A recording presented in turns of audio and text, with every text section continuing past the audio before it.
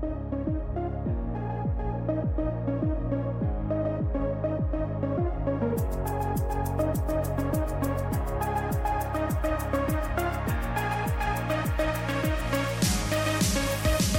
everybody and welcome to Podcast a Week for this week. It is currently the 16th of February 2018. How are we doing? I finished Night in the Woods this week, and that's a good video game. That's like top tier video games. If I played it, it was a 2017 game, so if I played it before 2018, I would have probably considered it for like Game of the Year level. Like people who are like, oh, Nier Automata is a great game. It's like, no, Night in the Woods is a great game. Nier Automata is... Well, I haven't played it. I was going to say Nier Automata is terrible, but why should I say bad things about a game I haven't played for the sake of making a point? Nonetheless, Night in the Woods, you should play that. It's on pretty much everything now. I played it on Switch because it was released on Switch a couple of weeks ago. A good video game. If you want to play a good video game. Today on the show, that is Podcast a Week, we are back doing DC reviews. Yeah, it's a real series. It's still alive. And you can listen to it right now, where the wonderful, lovely, delightful Robbie Fox, who I think I introduced him exactly like that after the break, so you can hear that twice, but it is true, joins me to talk about the really good film, an actual good DC film. We're positive about a DC film for the next, 80 minutes or however long this podcast is going to be, give or take. So yeah, you could listen to that after this fantastic piece of Wonder Woman music.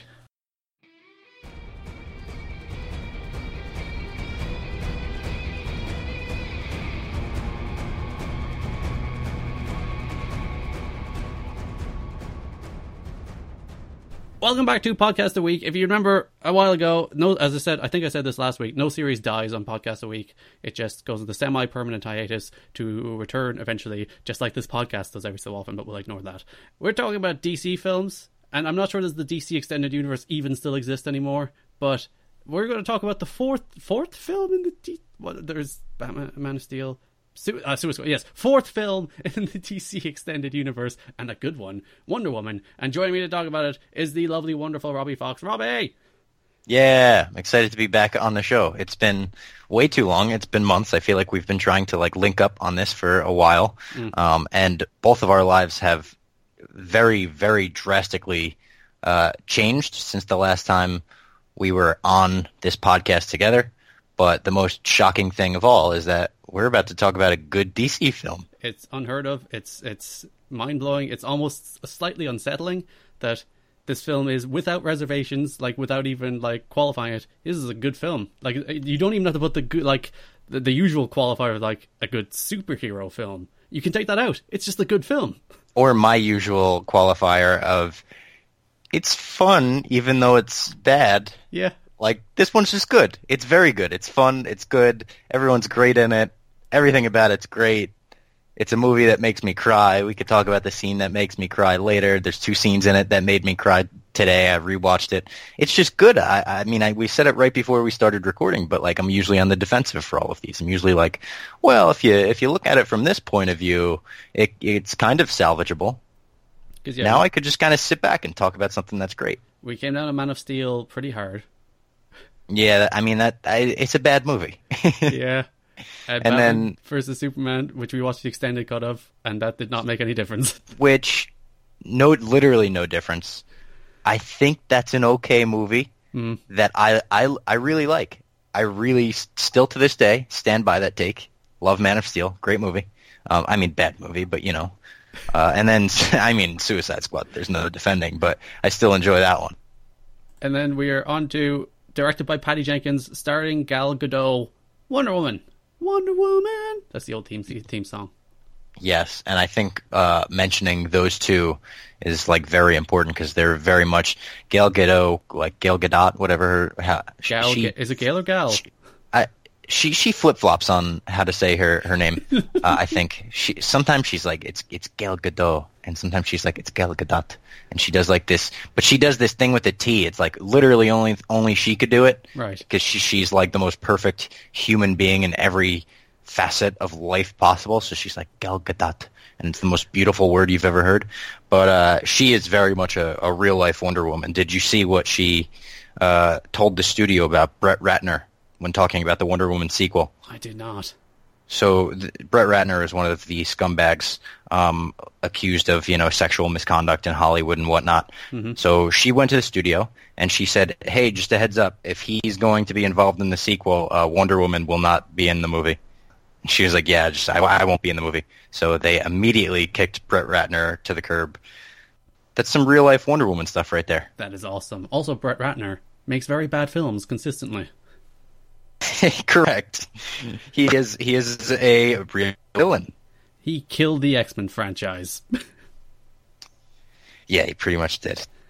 Until they brought it back, which they bring everything back. So, this film... Yeah, just like we brought this franchise back. There you go. Tied it all in a little for you. As I said, I'm not sure does the DC Extended Universe still exist. I think it does. I'm not sure. They still have film schedule, but it's DC, so they're like teetering on the edge at the moment.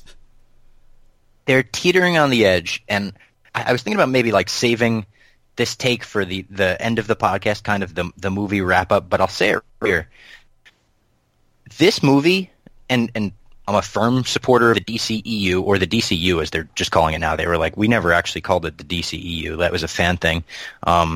So the DCU, I love all these movies. I think Ben Affleck is a great Batman. I think Henry Cavill could be a great Superman with the right script. I think he showed some of that in Justice League, which, shocker, I enjoyed.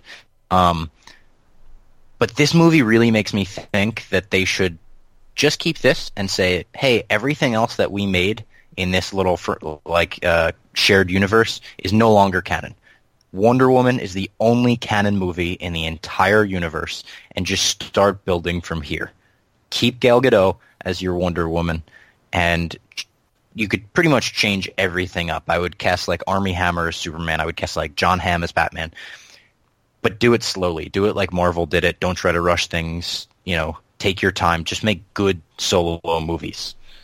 That's what this makes me think. Because this movie's so good, and Gal Gadot is without a doubt the best part of the DC universe, that it's like, why not build it around her? Because this film seems like almost a rebuttal to the rest of the universe. Yeah. Because the rest of the universe is so dark and depressing and bleak and miserable, and the morals are just like Superman is a horrible human being who kills people now, and Batman just tortures people for the lols.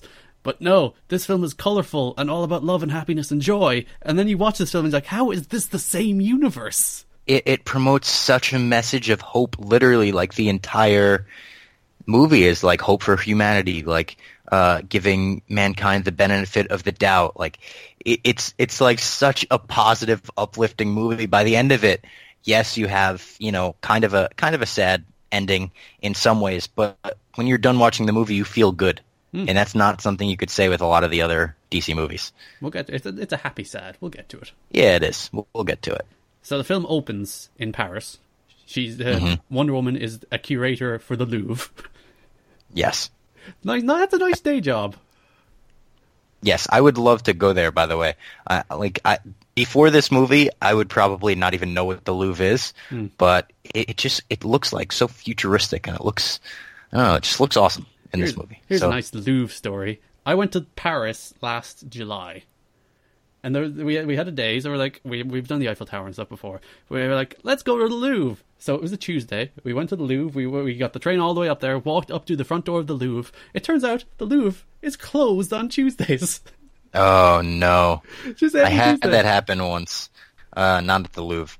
At Jane Silent Bob's Secret Stash, which is my favorite comic book store. I might have mentioned it on this podcast before. I give them free ads all the time. It's my favorite comic book store in the world.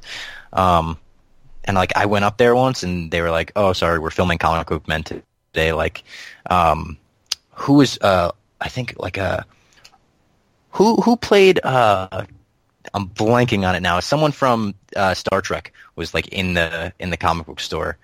Earth or something? Eartha Fey? No, it's Maybe? Eartha Fey. That's a wrestling person. Is Eartha Kitt? Eartha Kitt, yeah. There we go. There was a Community joke where she was in there. Pierce from Community always claimed to have banged Eartha Kitt. That's why I know who Eartha Kitt is. Yeah, so she was in there, and they sent me away at the door. But yeah, that was a little Jane Silent Bob tangent. They didn't invite if you're in you New Jersey, check out their comic book store. Didn't invite No, you it's like an hour out of the way, so I had to just drive home after that, all sad. No, You ain't gonna like? Were there no more comic book stores in New Jersey? I mean, they are, but like that's the fun one. It's not Kevin the Smith same. merchandise. So yeah, she's in the Louvre, which I think that opening scene is set after Batman versus Superman, isn't it? Yes, Yes. So we because she's retrieving Griff. yes, and then we jump into the past and we get the entire Wonder Woman origin story in Fancy Island. What's the name of the island? Themyscira or something? Yes, it's like Themyscira or something. There you go. That's probably a better pronunciation than mine. I really like that whole like Amazon just learning how to train sequence. It was cool.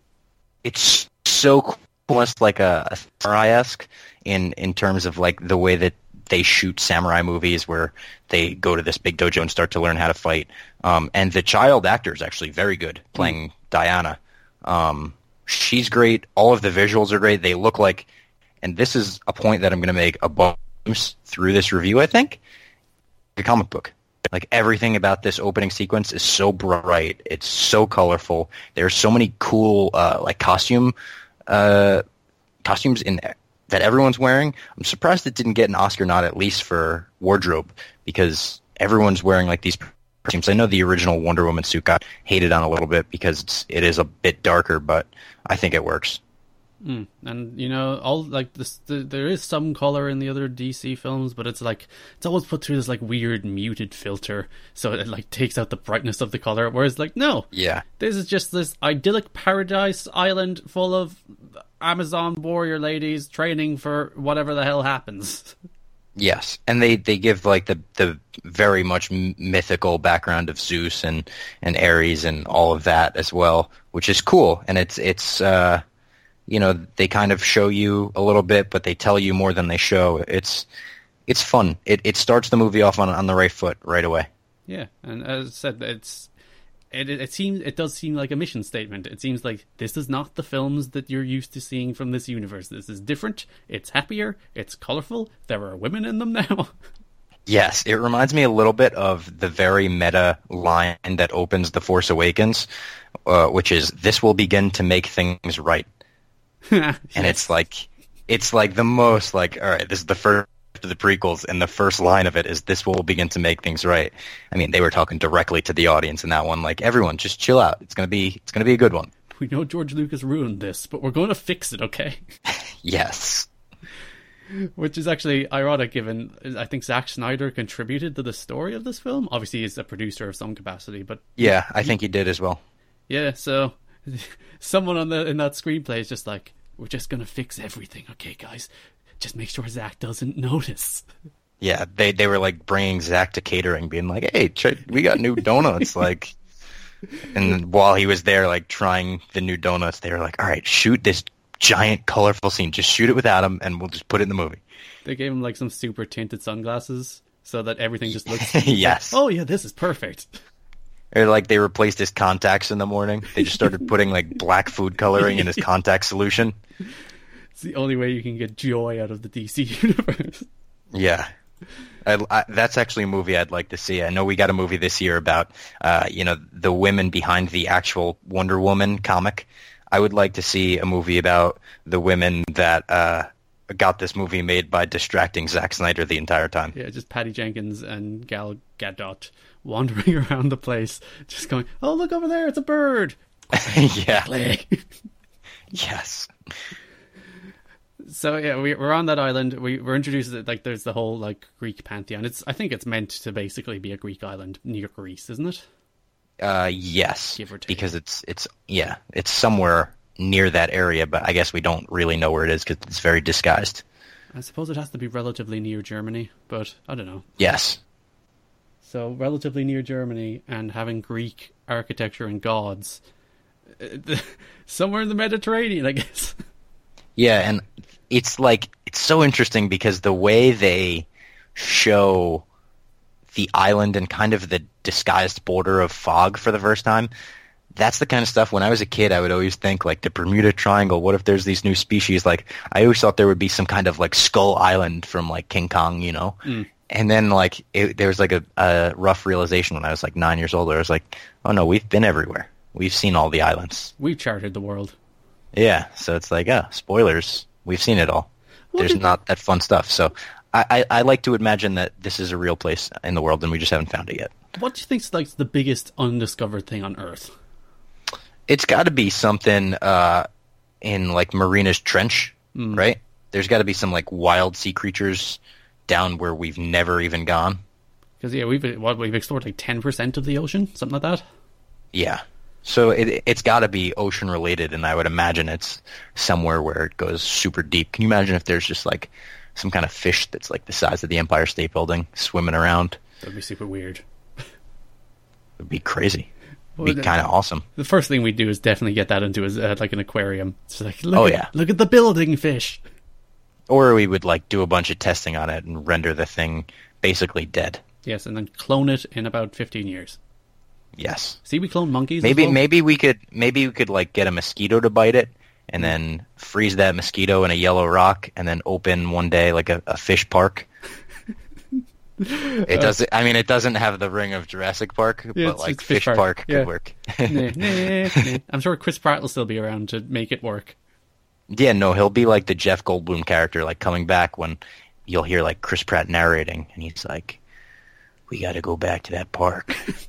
And then you're like, oh my god, Chris Pratt's going to be in this movie. So cool, he said the line. That is true. Well, that's so dumb that like it's like we just built another Jurassic Park. I know, and I really liked Jurassic World. I really, really liked it. I thought it was a great movie. It's a fun film. It was so much fun, you know.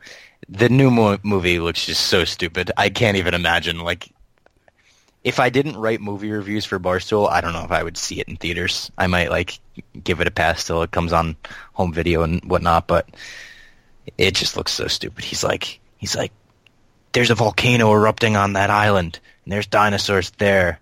So you, Bryce Dallas Howard, me, Chris Pratt, and one teenager are going to go save them all. It's like, you don't understand how this works. You need more people than that if you want to do that. Dinosaurs are big, and you need big people and things to carry them. That is the way Correct. Size works. Correct. He just doesn't understand. So this film is set during World War One. So these are technically not Nazis; they're just Germans. Yep. It's an important distinction. Very important. There are no swastikas present in this film. Yes, because it wasn't, the Nazi Party didn't co-opt Germany until the 20s. I was reading Hitler's biography about a year ago, which I only bought because I was watching a ghost hunting show, and they were hunting for the ghost of Hitler. And I was like, I actually know very little about Hitler as a human being. So I was like, there's this giant biography of Hitler. So I bought his, like, I had no idea Hitler fought in World War One. That's just a thing I did not know. Yeah, got his, didn't he get like one of his testicles shot? Yeah.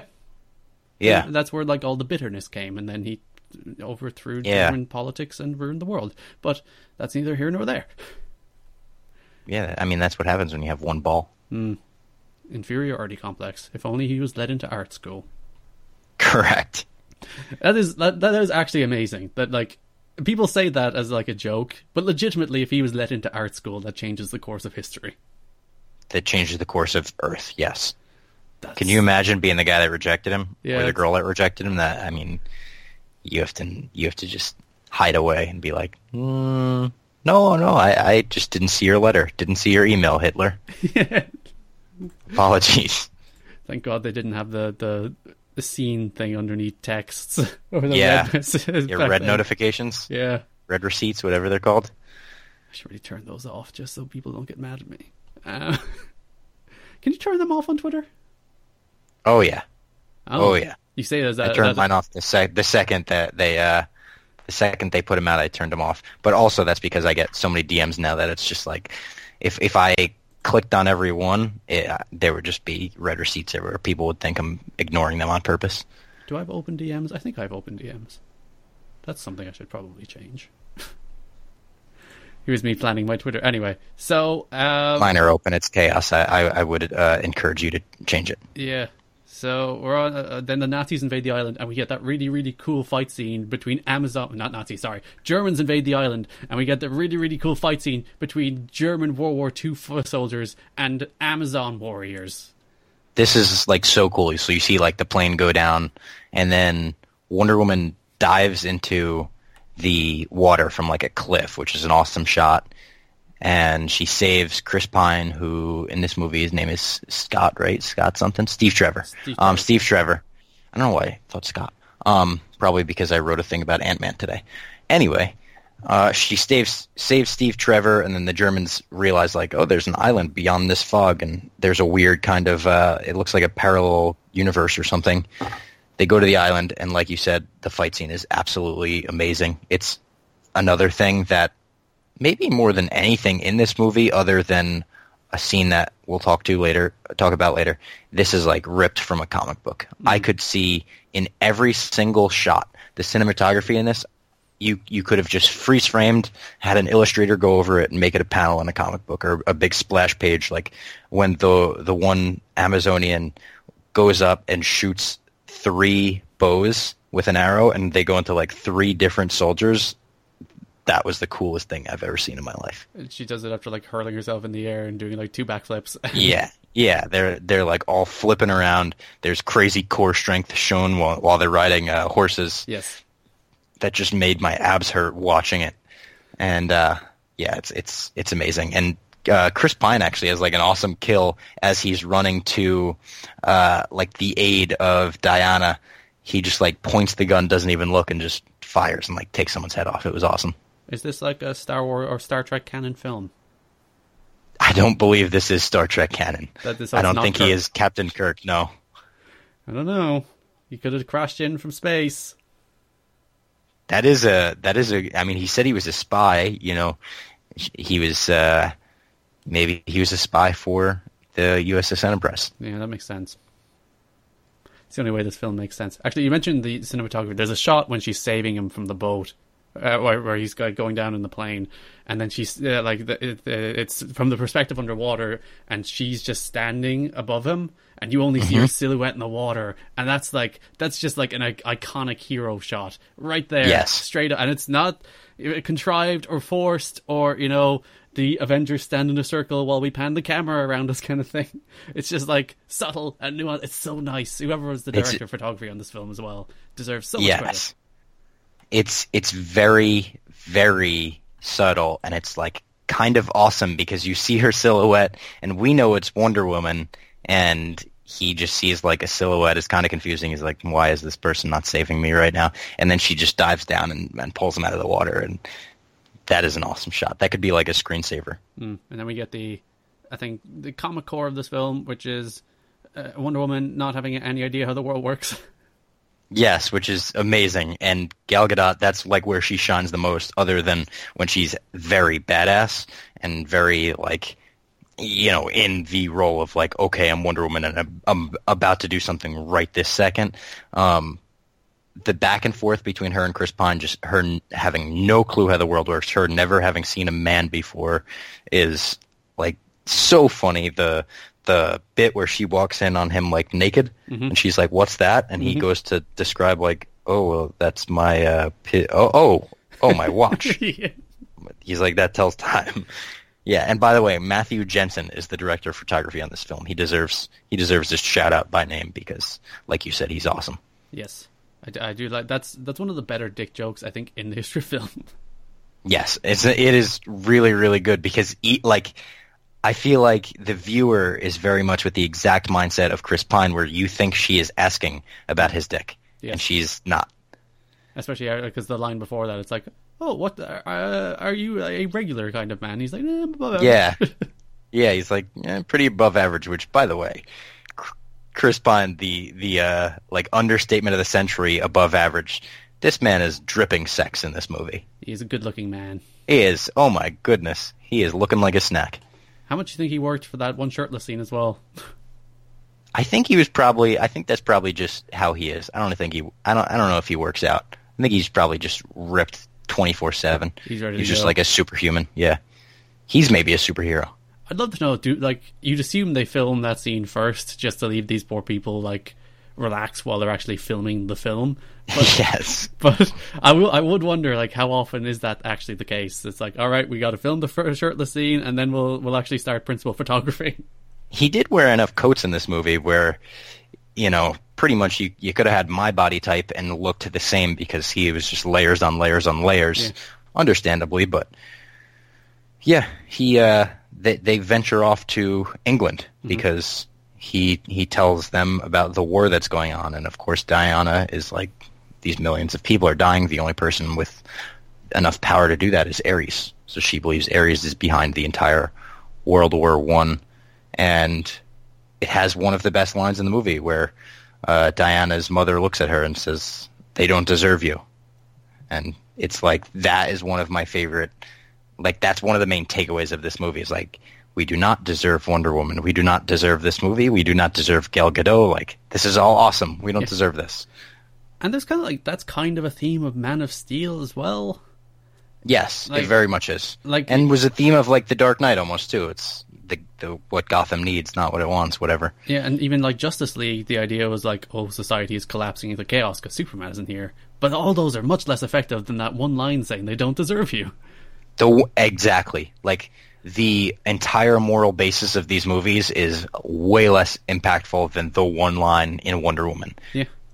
And it's said so early, too, that, like, if you needed reassurance still after the Foot Soldier versus Amazonian fight that this was going to be a good movie, like, there it is. Because it's just so powerful.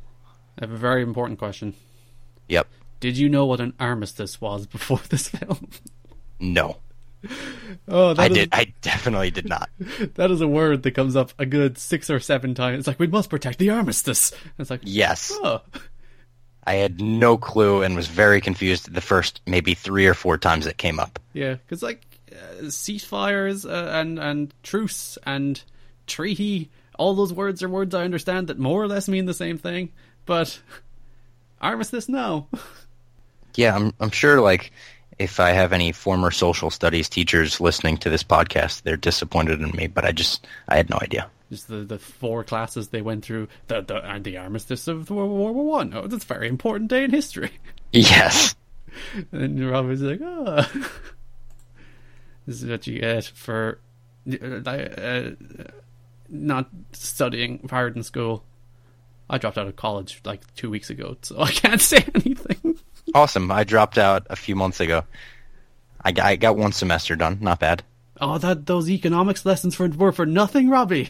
Oh, yeah, you did help me with my macroeconomics. I'm crushed. Friggin' hard class. I passed that class. Yeah. So we're in London, and we get more fish out of water comedy, which is like real. If, as you said, if you didn't get from like the opening Greek island bit of this that this is going to be a good film, there's then like a good like 10-15 minutes of just rock solid sexist comedy in there. Yeah, and the secretary bit, which was in the trailers for this movie, so it wasn't, fresh, but it's still funny every time. I just rewatched it, like I said, and it's still funny, where Steve's like, this is my secretary. Diana's like, what is a secretary? She's like, oh, I do whatever he asks me to. I pick up his phone, I run errands for him, literally whatever he needs done, I do. And she's like, where I'm from, we call that slavery. Yeah. And it's like, whoa, yes, that's actually kind of true. It's the same and thing. you learn more about Steve in this too, about how he's a spy and what he's doing, and the notebook that he stole from the chemist. It's Isabel, right? yeah. She has an awesome look, by the way. She's got one of the cooler, menacing looks out of every DC villain so far. She's got the best look. She's like she's not even the main villain in this movie.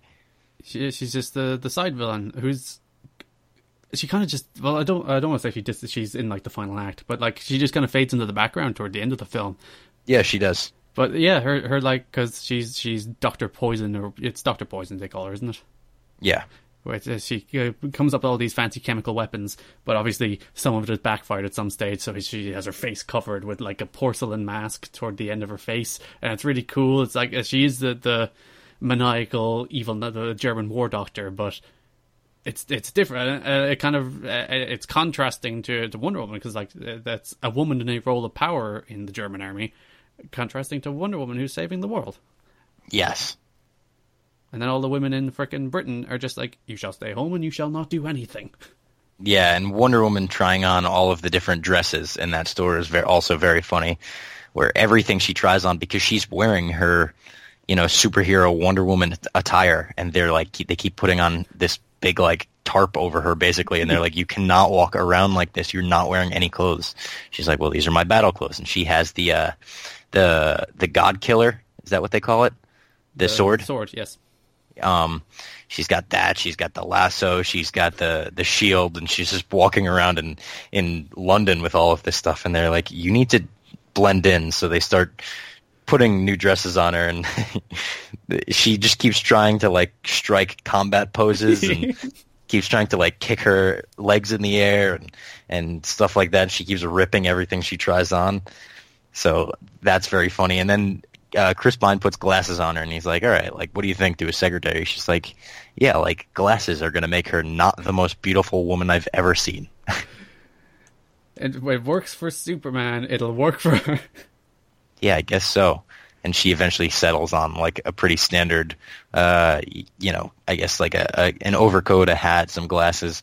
And then as she's walking out, she has still the sword, like, ready for battle, the shield and all that, and she gets like perplexed by a rotating door or a revolving door.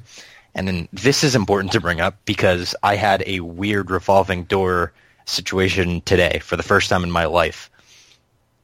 The subway I take to work, when you leave the subway station, there are a few revolving doors. So the one that finally leads to the street is a pretty big one. But as I got in my little quarter of the revolving door today, someone got in right behind me in my quarter. And I'll tell you, Garrett, that was one of the more uncomfortable seconds of my life. That's creepy. That's just creepy. I mean, it was only 1 second because the door revolves.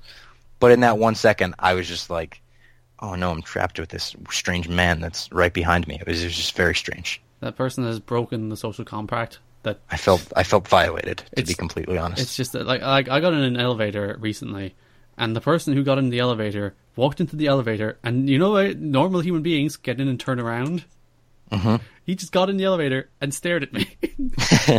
Well, I called my elevator up in my apartment complex the other day, and like when it came up, there was a man standing like with gloves on, just like in the doorway, legs maybe like shoulder width apart, like he looked menacing, and he was just staring at me, and I was just like, I went in and basically just stared at the wall, hoping that this person didn't murder me in the elevator. He's like, this is it. This is how I go.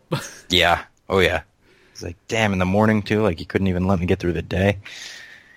But yeah, the fish out of water comedy lands completely, and it's absolutely awesome. And we learn about the chemicals that they're trying on people for the benefit of the war, but not the benefit of humanity. They're about to kill a bunch of people with this wild potion, and you also see a like super chemical that's giving someone massive strength, and it's kind of an interesting concept. It's like the Bane type thing, I guess, right? It's he's taking like a puff of this, and his veins are lighting up pretty much. It's like hyper adrenaline kind of thing, yeah. Yeah. Which, that's kind of the thing that goes nowhere in this film, but I suppose it's just to set up one fight later in the film. Yeah, pretty much.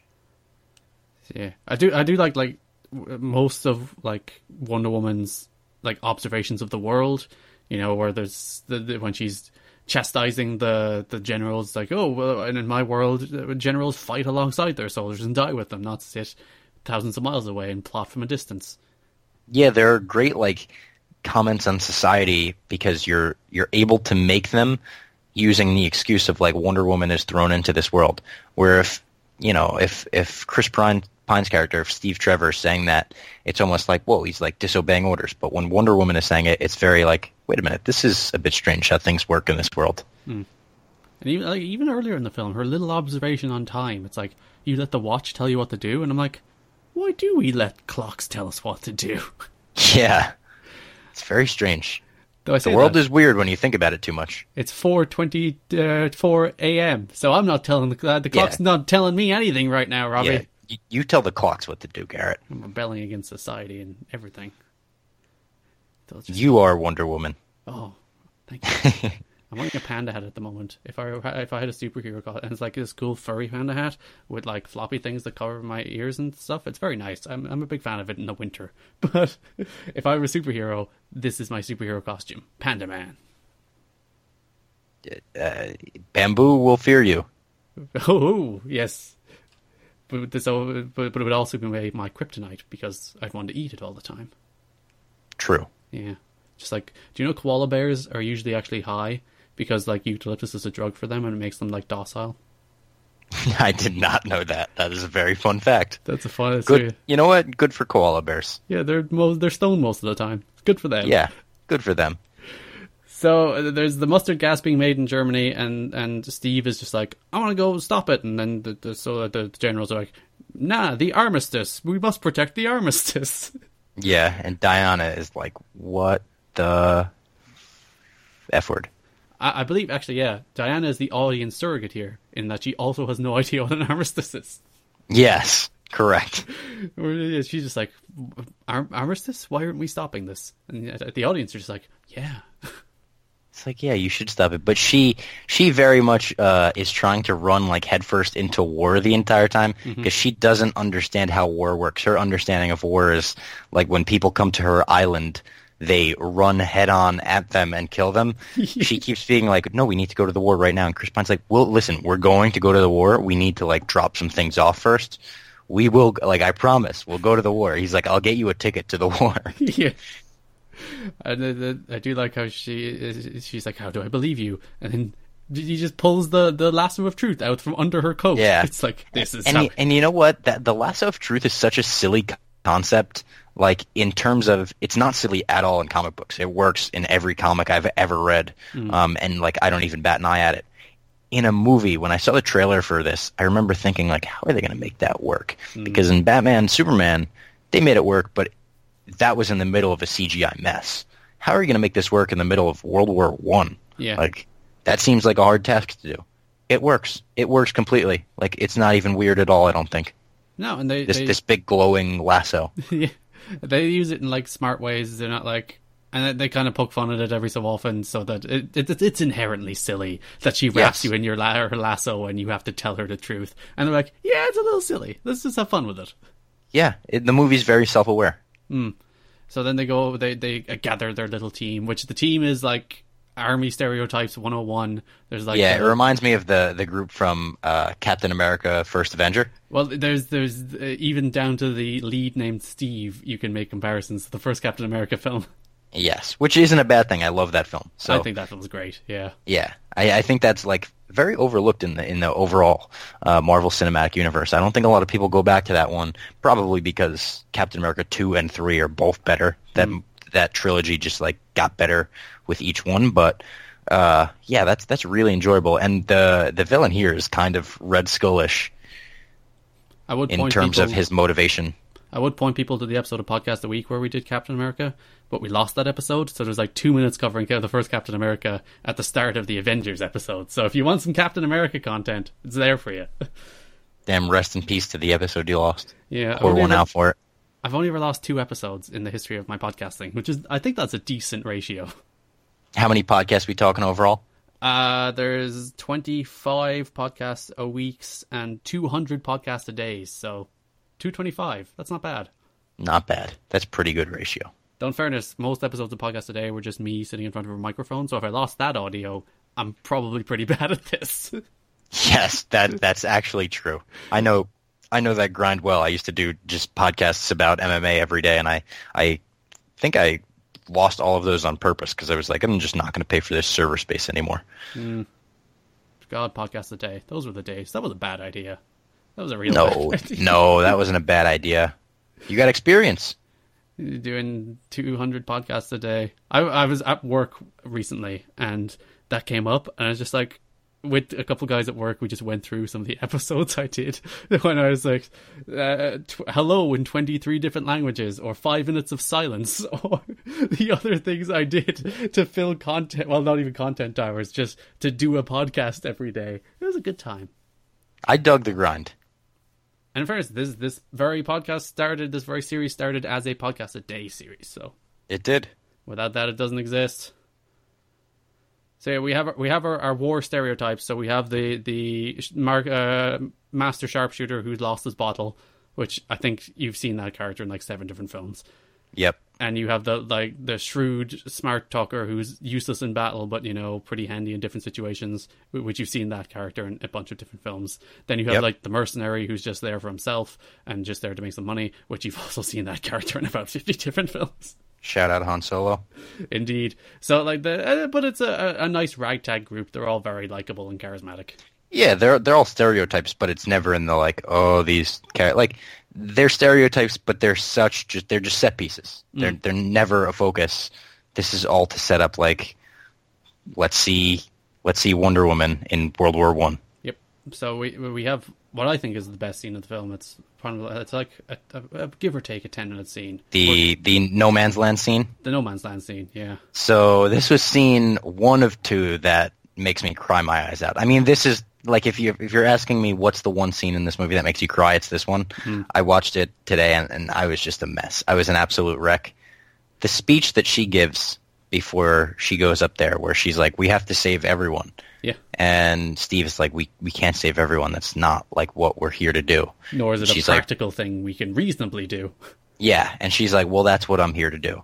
And she just kind of suits up and starts walking, and the looks of like astonishment from everyone in the trench of like, is she really about to do this?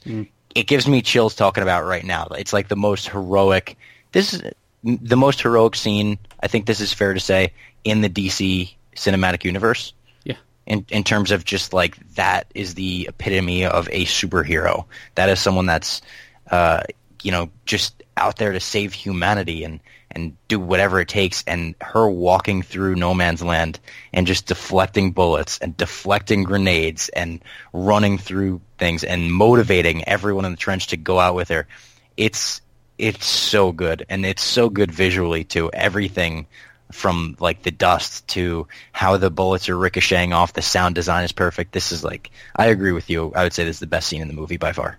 And it's so, like, the score, which we'll talk about the scene it leads into in a second, which is also a kick-ass scene, but the score, which is by Rupert Gregson-Williams, does a real good job with that scene. Just, it's not, like, that scene could easily, it could be overwrought, it could be like heavy-handed, it could be the kind of thing that you kind of cringe at. It's like, of course she has to save everybody, but it's not. It's nuanced, it's kind of subtle, it's heroic, as you said, and it's just, this is Wonder Woman. She cannot bear to see people suffer. That's as simple as that. People are suffering and she wants to go and help them, and that is as heroic and simply like a superhero as you can get.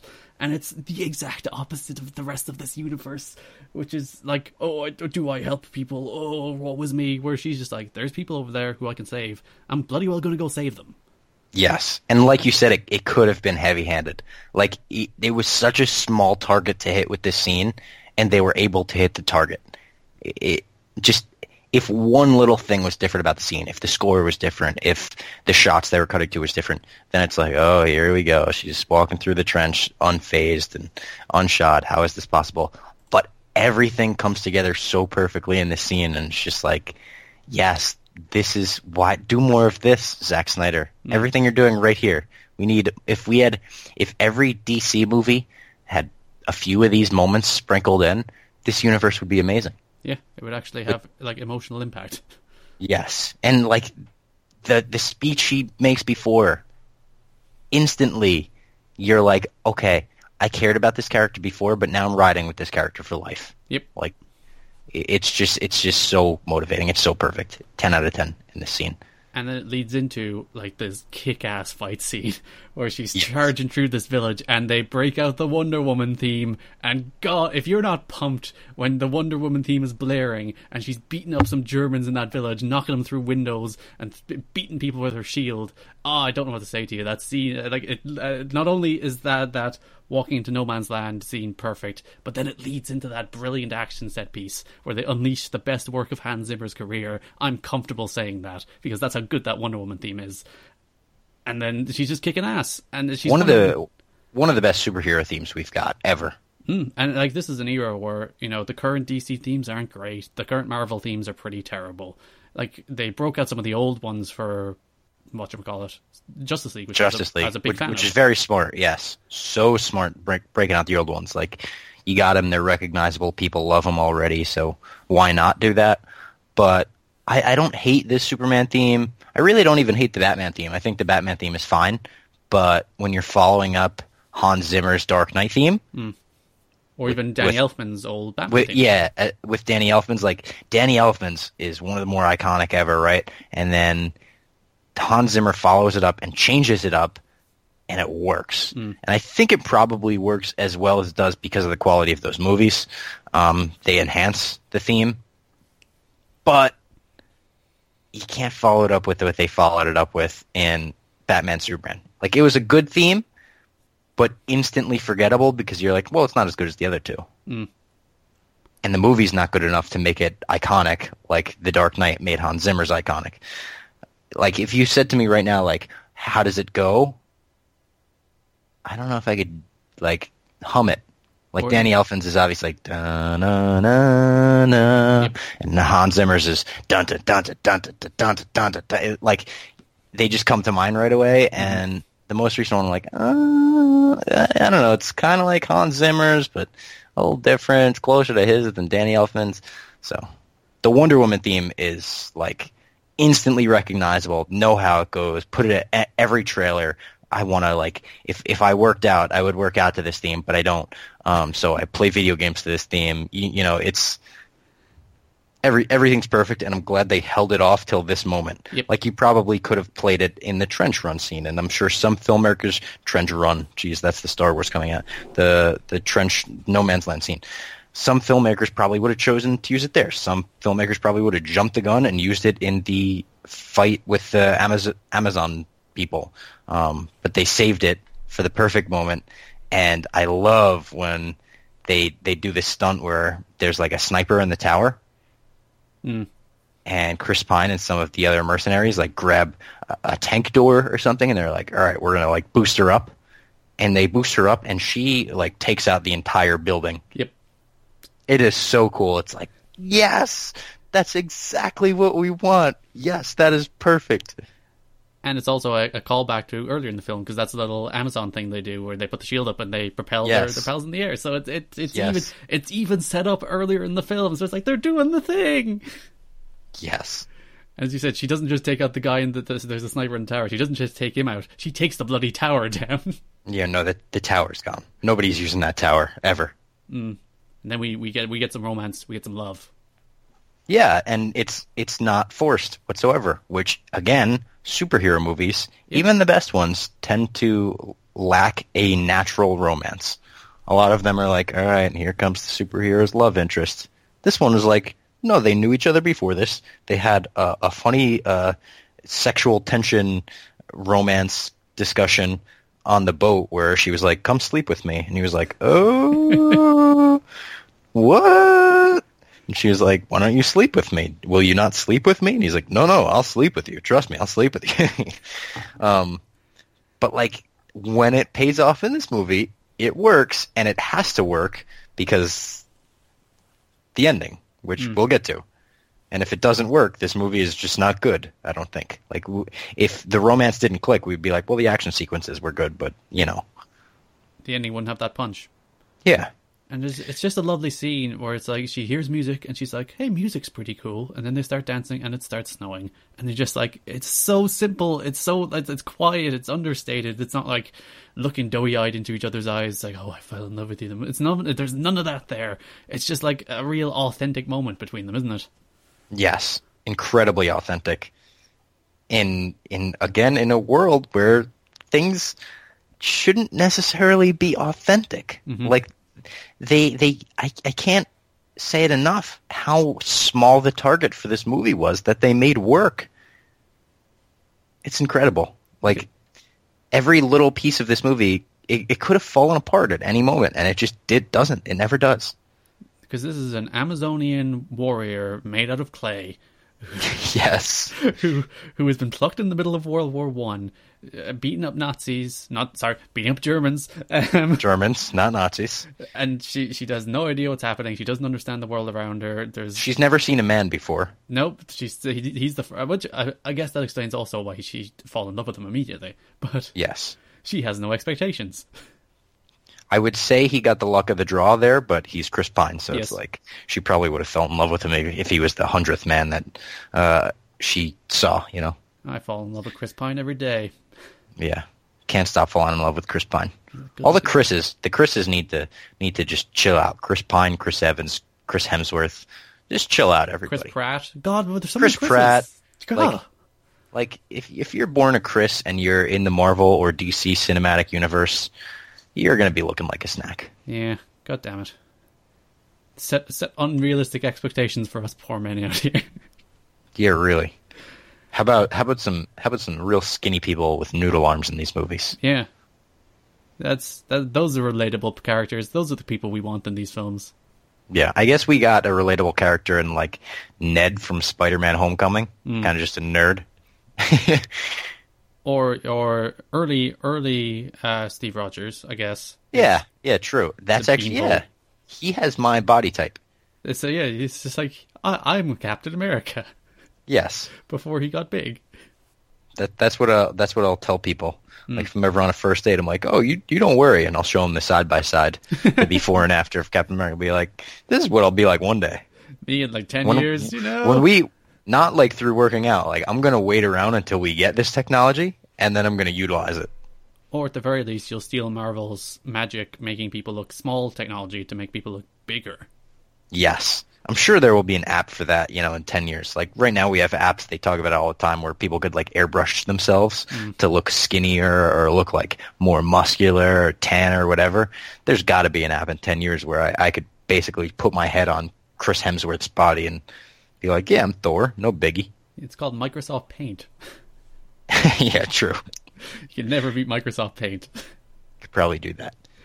So then we kind of move into the finale of the film then, don't we? Yeah, the third act. There's three very clear acts in this movie. You've got the Amazonian stuff, you've got the fish out of water and introduction to war stuff, and then you've got the third act. And I've seen when this movie first came out, everyone was very positive, as they should have been, I think. And then, of course, when you let the few weeks go by, people start to try to nitpick. And I think this is what people tried to nitpick, or I guess some people have had some legitimate gripes with the third act. I really didn't. Did you? The only gripe I have with the third act is I think Ares' costume looked lame. Yeah, I mean, it did get CGI, as all the DC movies tend to, like, CGI crazy in the Third Fest. We see, like, there's a big reveal, which we could talk about in a sec. There's the fire, there's explosions, there's plane robberies, it's a big third act, because the rest of the movie is so understated and the rest of the movie is so grounded in reality. It works for me. Like, you weren't going to shock me with CGI and whatnot in a movie with the lasso of truth. That's true.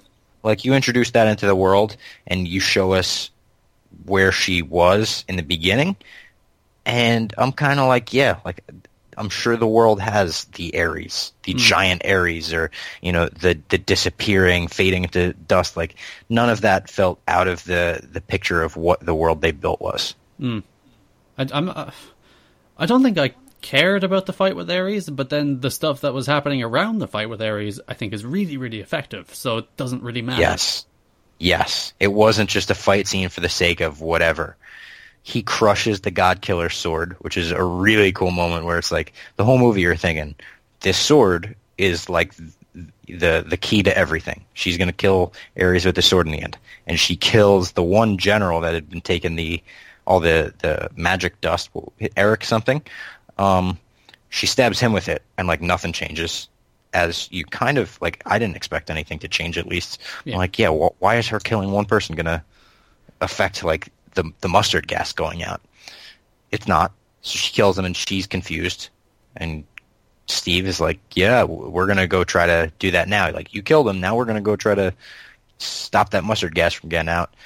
And then the real Ares is revealed. And he crushes the God Killer sword by just putting his hand out. Yeah. It's like, oh my goodness, this guy's not messing around. Played by David Thewlis, who people might know from the Harry Potter films. Oh, really? I'm not a Harry Potter guy. I'm not anti-Harry Potter. I'm just very, very ignorant to the whole franchise, pretty much. He played So Lupin I didn't know he was in Harry, that. Yeah, he played Lupin in Harry Potter, if we have some Harry Potter fans out there. I thought he was very good in this, He is. in that silly kind of role where it's so over the top, but like he really works as a villain, and he's one of the more memorable ones. I think Zod was very memorable, but like everyone else isn't in this universe, at least. Mm. Like Steppenwolf is definitely not No, memorable. no. Looks like a PS2 character. Speaking of PS2 characters, what's her face? The Huntress from Suicide Squad. Oh, yeah. Huntress? No, not even Huntress. What's her name? Enchantress? Enchantress. Yeah, she's just horrendous. I literally forgot she existed, to be honest. Yeah, it's not to say the Marvel Cinematic Universe is It's the terrible best as well. villains It's terrible. ever, but yeah, I mean these are horrible. This one memorable. Pretty good, yeah. Like that's the reason I didn't like when he transformed into like costumed Ares, Yeah, because it's just like I didn't mind when it was just him in his suit kicking ass. It worked for me there. yeah, it worked for me too, and you do get the like taken out of the movie a little bit where you're like, oh, okay, this is like we're gonna do this now, and it works. And like you said, the thing surrounding it is focused on Steve, Yep. where he is basically stealing the plane and pulling a Bruce Wayne Dark Knight Rises, and at least what we thought Bruce Wayne was doing, where he's driving it away from everyone because it's a big bomb that's about to explode, basically. Which actually is also the exact same ending to Captain America: The First Adventure. Which is also the exact same ending to Captain America, correct. So it's like, man, these superhero movies, they kind of have a formula, huh? They either got the fly the plane away from the people, save everyone. They got the beam shooting into the sky. Always a blue beam. That's a classic. And then there are a few films that break the formula, like completely. The third one is the villain who wants to steal the powers of the superhero. Oh, correct. Age of Ultron style. Yes. Actually, one of the three Marvel films that I don't like. The other two being the first Thor and Iron Man 3. I don't mind the first Thor. I am relatively indifferent on Iron Man 3. Yeah, Iron Man 3 was really boring for me. Like, I remember seeing it, I think opening weekend, me and my brother went, and me just sitting there, and Tony Stark's just talking to this kid the whole time. I'm like, what are we doing? Put the Iron Man suit on. I want to see, like, blast some stuff. And I'm all for character development. I'm all for whatever. But, like, it's just like Tony Stark hitchhiking in the snow with some little kid. That was just an odd film. But yeah, Steve sacrifices himself, and it's in the middle of Wonder Woman's fight, which is like, I feel like a lot of movies probably save that until she's completely done with the villain. But they didn't in this, and kind of used it as motivation. She was trapped under some rubble and looking up at the sky when the plane blew up. So she used that as like, oh no, I'm gonna go kick some ass, and we have a very Return of the Jedi moment. Did you pick up on that parallel? Because instantly for me, I'm a massive Star Wars fan. I'm sure I've said it on the previous podcast, the previous three we did. But like the ending of this is just Return of the Jedi.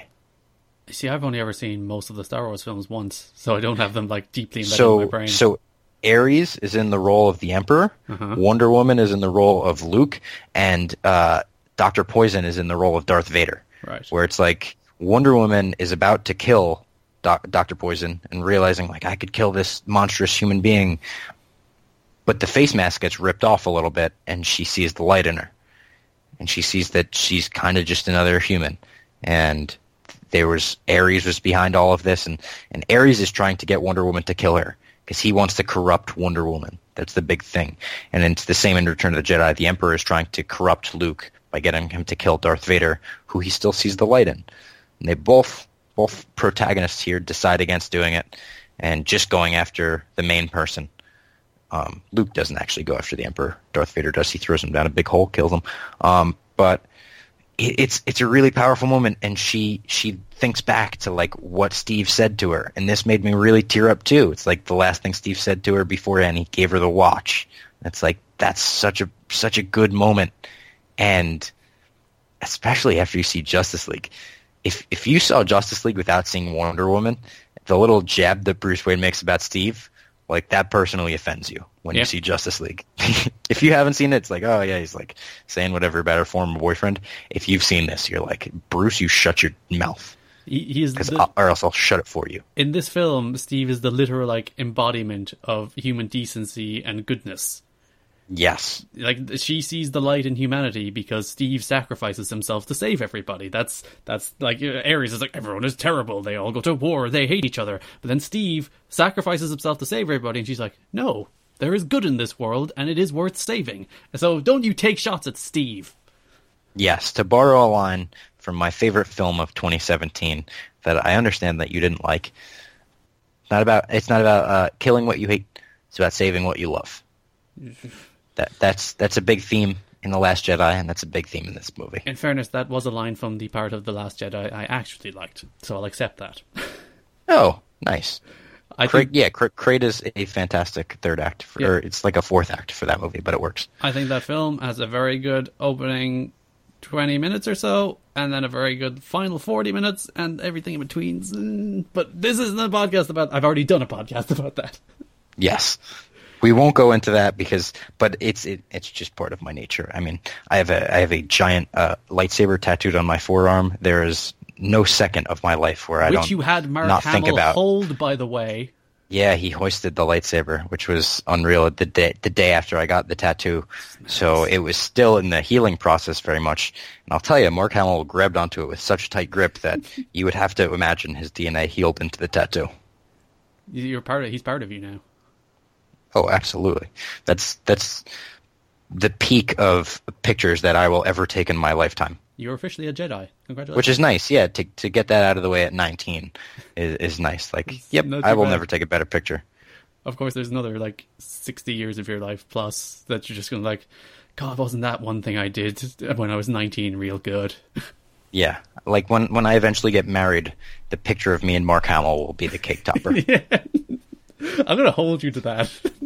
I also put it up for Christmas on my social media feed. I just put Photoshop little Santa hats onto me and Mark. Just put it up and said, Merry Christmas from my family to yours. And my mom was like, that's not your family. And I was like, oh, you're in for a rude awakening, Mom, because I guarantee you it's my family. But yeah, Mark posting that posting that photo on his own Twitter, by the way, and Instagram, and tagging me in both was. I mean, we're best friends. That is literally that is what best friends do. They put each other on Instagram. Yeah, and my Instagram is not the same handle as my Twitter. I don't promote my Instagram whatsoever. So he must have done a little bit of digging to find that. But he likes you enough to find your Instagram. That's a sign of true love and friendship.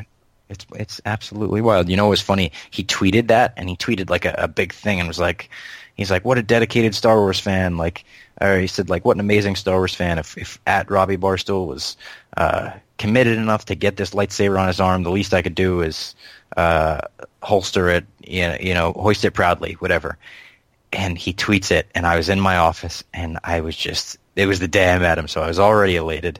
And he tweets that. And I just about passed out. You know that gif of the lady falling back into her friends? Yeah. She's fainting. That was me into my coworkers. And then as soon as I went to retweet it, and it said, sorry, this tweet has been deleted. Oh no. And everyone's like everyone in the office, usually kind of a malicious office in the terms of not malicious, in terms of always capitalizing on what's funny. Even in the harsh moments, where normally something like that happening, I would have the reality show camera shoved in my face and it would be a funny moment. Everyone was just it's just you could hear a pin drop in the office. Everyone's like, oh no, why did he delete the tweet? And I was like, he'll probably put it back up, right? And they were like, I don't know. And I was like, no, he'll put it back up. It's probably just a typo. And they were like, he could have searched Barstool and seen the things that people wrote about Barstool being problematic and wanted to disassociate himself with our brand. It's like, no. And then, like, 2 seconds later, I get an Instagram notification. I was like, oh, he was on the wrong app. He was on the wrong app. He was on the wrong app. Thank God. And then he posted it on Twitter later that night, and there was a typo in the tweet we found out. He, like, misspelled committed or something. So that was a big tangent about Star Wars on this Wonder Woman podcast. But yes. That was a roller coaster day for you. It was a very roller coaster day. It was a wild day, but the end of Wonder Woman is the end of Return of the Jedi, and that is a great thing. Mm.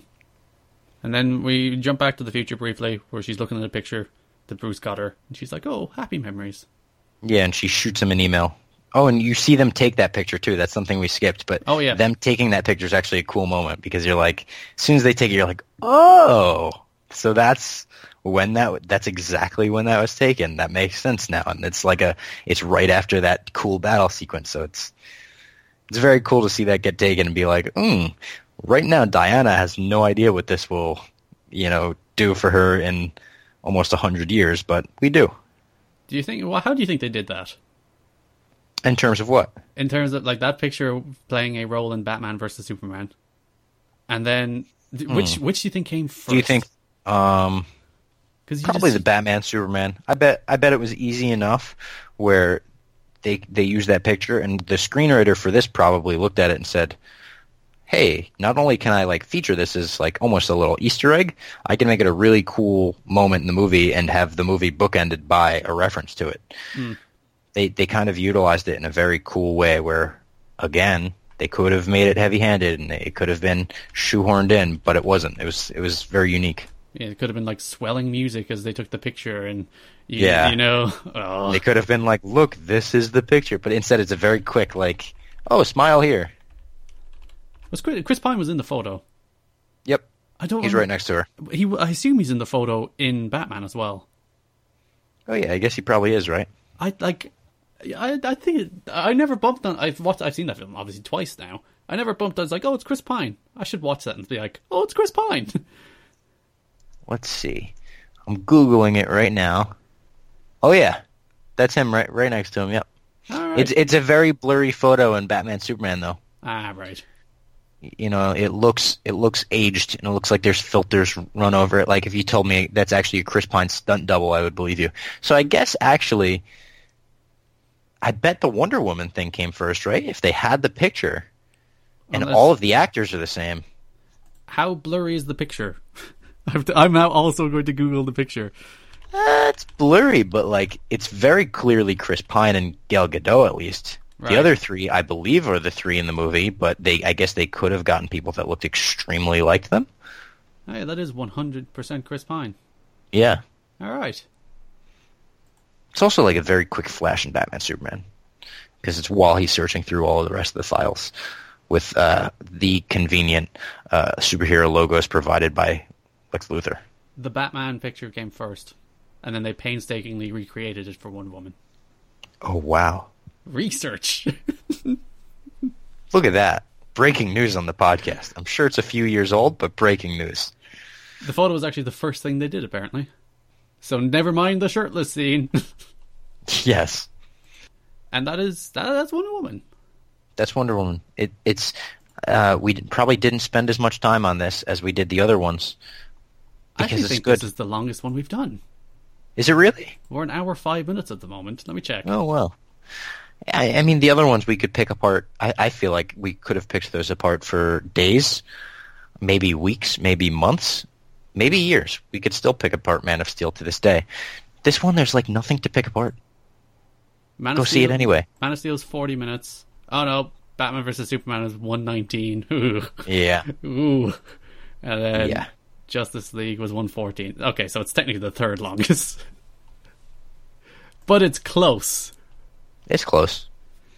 And we were very positive. I think we covered our bases. We were positive. This movie is amazing. And next is a less amazing film in Justice League. I think my headline for my review of this, just to give a little tease of the podcast that we will eventually do for Justice League, with let's hope not as big a gap in between the last ones, but my headline was critics have a big dump in their pants. Justice League is fun as hell. I'll say this right now, I like Justice League, so I think this is actually going to be a good. We're going to have two back-to-back podcasts, unless I hate it rewatching it. But the first time I saw it, I actually liked it. So Yeah. Is it out on like a DVD yet? Probably not, right? I assume it is. That film was out during the summer, wasn't it? No, that was a November film. God, good God, where is time gone? Yeah. Justice League. I'll have to rewatch it too, but like, I remember watching it the whole time, and it's very interesting, the parallels, because my brother usually has pretty similar tastes, movies-wise, as I do, and I saw Justice League, and he was like, I actually think Justice League is going to be good, so I went and saw it, and I came back and I said, dude, that was like a lot of fun. There's obviously the flaws that every DC movie has, and the villain's forgettable, this, that, but I was like, overall, like, I had a fun time with that movie. He's like, yes, I'm so excited to see it. And then he texted me, he's like, all right, go and see Justice League, and I got a text from like 20 minutes later, he's like, I walked out, I couldn't do it, it was so bad. I was like, oh, wow.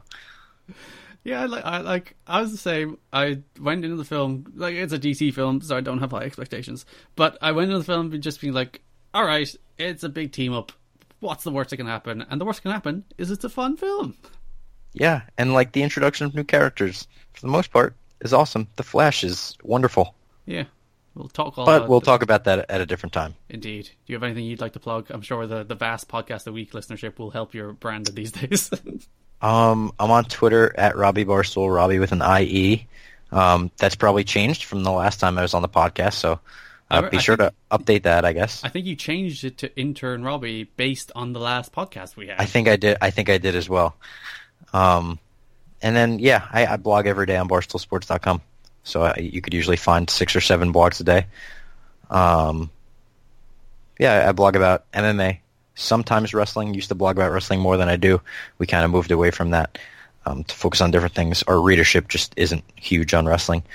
But I'll still do the big events and whatnot. And then movies, nerd stuff. Blogged the Ant-Man trailer today, which is a fantastic trailer. Another movie that I'm looking forward to that film. Yeah, it just looks like fun. Looks like a movie I'll go sit down at the theater. Nice little summer blockbuster, and it'll be unique, just like the last one was unique. It's a nice heist film. And like the coolest thing about that first film was all the like tiny effects where it's like running through bathtubs. I blogged about the bathtub scene. Yeah, I wrote about that, and I'm like, they could just do 1,000 things with that. The scene in the trailer for Ant-Man and the Wasp where they like they shrink the van. Yeah. And send it under the regular sized van and then blow up the one they shrunk so it like shoots the van on top of it into the sky is so awesome. And then the big Hello Kitty Pez dispenser at the end is very funny. My favorite one in the trailer is when he shrinks the building and then pulls out a travel handle. Yes. Michael Douglas has the best line of that trailer too where Ant-Man's looking at the Wasp's suit. He's like, whoa, you gave her wings? And he's like, yeah, blasters too. He's like, well, I guess you didn't have that technology when you built me my suit. He's like, no, I did. So I do think that Wasp is going to add like a legitimacy to Ant-Man that elevates both of them in the process, where I think they'll go from like, yeah, they're like the fun side heroes that are in the Avengers to like, they're kind of the main heroes here. Yeah. And I see, actually, it's interesting. That film comes after Infinity War, doesn't it? Yep. Which I don't know how that's going to work, but we'll see. Yeah. I guess that movie's kind of on the back burner for now. Especially Black Panther's coming out in like 2 weeks, which is going to be awesome. Their early reviews are in and seems to be amazing, just like every Marvel movie is. So those are the premiere reviews, though, aren't they? Yep. Which you can never trust. I don't know. I feel like they've never let me down. It's the same. Well, yeah, Marvel are usually great. I have no doubt that film will be good. But like, it's the same with the first screenings of all these DC films, and you're like, DC are back. True, yeah. All of the best films ever. It's like you just loaded the freaking theater with diehards who are just gonna go woo and get real mad when Wonder Woman doesn't get nominated for Oscars. But yeah, I don't know. I mean, Gal's really good. I don't know if I would say she was like. I watched this and said, wow, she could be nominated for an Oscar. No. But, I mean, Suicide Squad is an Oscar-winning film, so that's true. This probably could have been nominated for something visually or sound mixing or sound editing or, like I said, wardrobe was, like, awesome in this movie. Could have been nominated for that. I was more disappointed Logan got no actor nominations. Yeah. Well, it did get screenwriting. Yeah. which is big for a comic book film. It got adapted. It was the first time a comic book film ever got adapted screenplay nomination. I would like to see Hugh Jackman or Patrick Stewart get something for that. Like, even just Yeah. the nomination. They're never going to win, but the nomination is nice. Yeah, I agree. And I don't like they can use 10 slots in the Best Picture category, and they only use 9. And I really hate that they did that. It feels like an insult to other movies that came out, and people will say, like, why do you care if it gets nominated if it's not going to win anyway? And I don't think that logic works, because there are movies like Mad Max that really weren't like the biggest commercial successes ever until the Oscars, until it won all these awards, and people were like, whoa, what's this movie? We should check it out. And then everyone checked out Mad Max way more than they did upon initial release. So it's like, nominations are very important. I think something like a movie like Wind River would have really benefited by being in that. Up. When Up was nominated for an Oscar for Best Picture, that was like a landmark moment. It's like, look at this Yes. animated feature, a Pixar film, being nominated for Best Film at the Oscars. That's important. Yeah, and the whole reason they expanded to 10 was because in 2008, The Dark Knight didn't get nominated, and people freaked out, and they were like, you know what, we should expand to 10. So like movies like superhero movies could potentially get nominated. I'm not saying this deserved a Best Picture nom by any stretch of the imagination, but like, just use all 10 slots, Academy. Give Logan a nod. It deserved it. Yeah.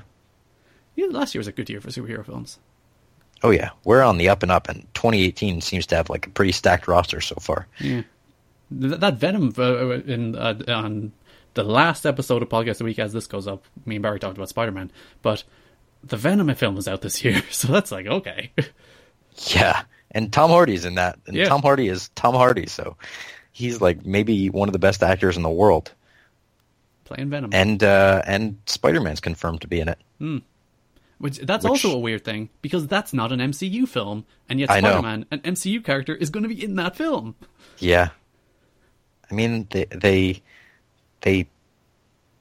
work well with those studios now, I guess. They lent Spider-Man off for Civil War and Homecoming, and now they got him back for Venom. And frickin' they own the X-Men now, so what's even the point of anything? True. This is why we need the DC films. This is why the DC films are important. Yes. Just so there's superhero films that aren't made by Disney. This is also highest grossing DC film, correct? I think by a long shot. I think in the US anyway it is. It made $800 million worldwide. Yeah, and I know Justice League made far from that. And $600 million for Justice League. Man of Steel made 668, and Batman vs Superman made 873. Did Wonder Woman just eke it out? No. Yeah. Oh, it did not. But about $50 million, Batman vs Superman beats it globally. Though I think Wonder Woman is the highest grossing in the US. I mean, when you put Batman and Superman in a title, Yep. and it doesn't make $1 billion, Yep. I mean, Homer Simpson tugging at his collar, .gif. Yep. They really screwed the pooch on that one. Yeah. The Wonder Woman actually, I think, was overtaken by Jumanji at the American box office lab for 2017 films. Yeah, there's a movie that really benefited from good reviews, word of mouth. I didn't like it. I didn't see it. Rock ruins everything. God damn it, Dwayne. All right, I think I went to plugs about 20 minutes ago, so we should say goodbye. Yep. Farewell, podcast audience. Robbie, thank you. You are wonderful. Thank you for having me. That is the show for this week. Thank you so much for listening. Thank you also to Robbie Fox for being nice enough to come back on this lovely little podcast. This is a good show, a nice cottage industry level show. I'm sure you all listened this far, and I'm happy you did. Next week, new guest on the show, James Fay. We talk about The Lord of the Rings, The Fellowship of the Ring, which is a better film than Wonder Woman, but both are really, really good films. You can listen to new episodes of Podcast of the Week every single week at soundcloud.com/TWSKK. You can subscribe on iTunes by searching for the TWS Network, or follow me on Twitter at Garrett Kidney, GA or ETTKIDNEY. Thanks for listening, and bye-bye.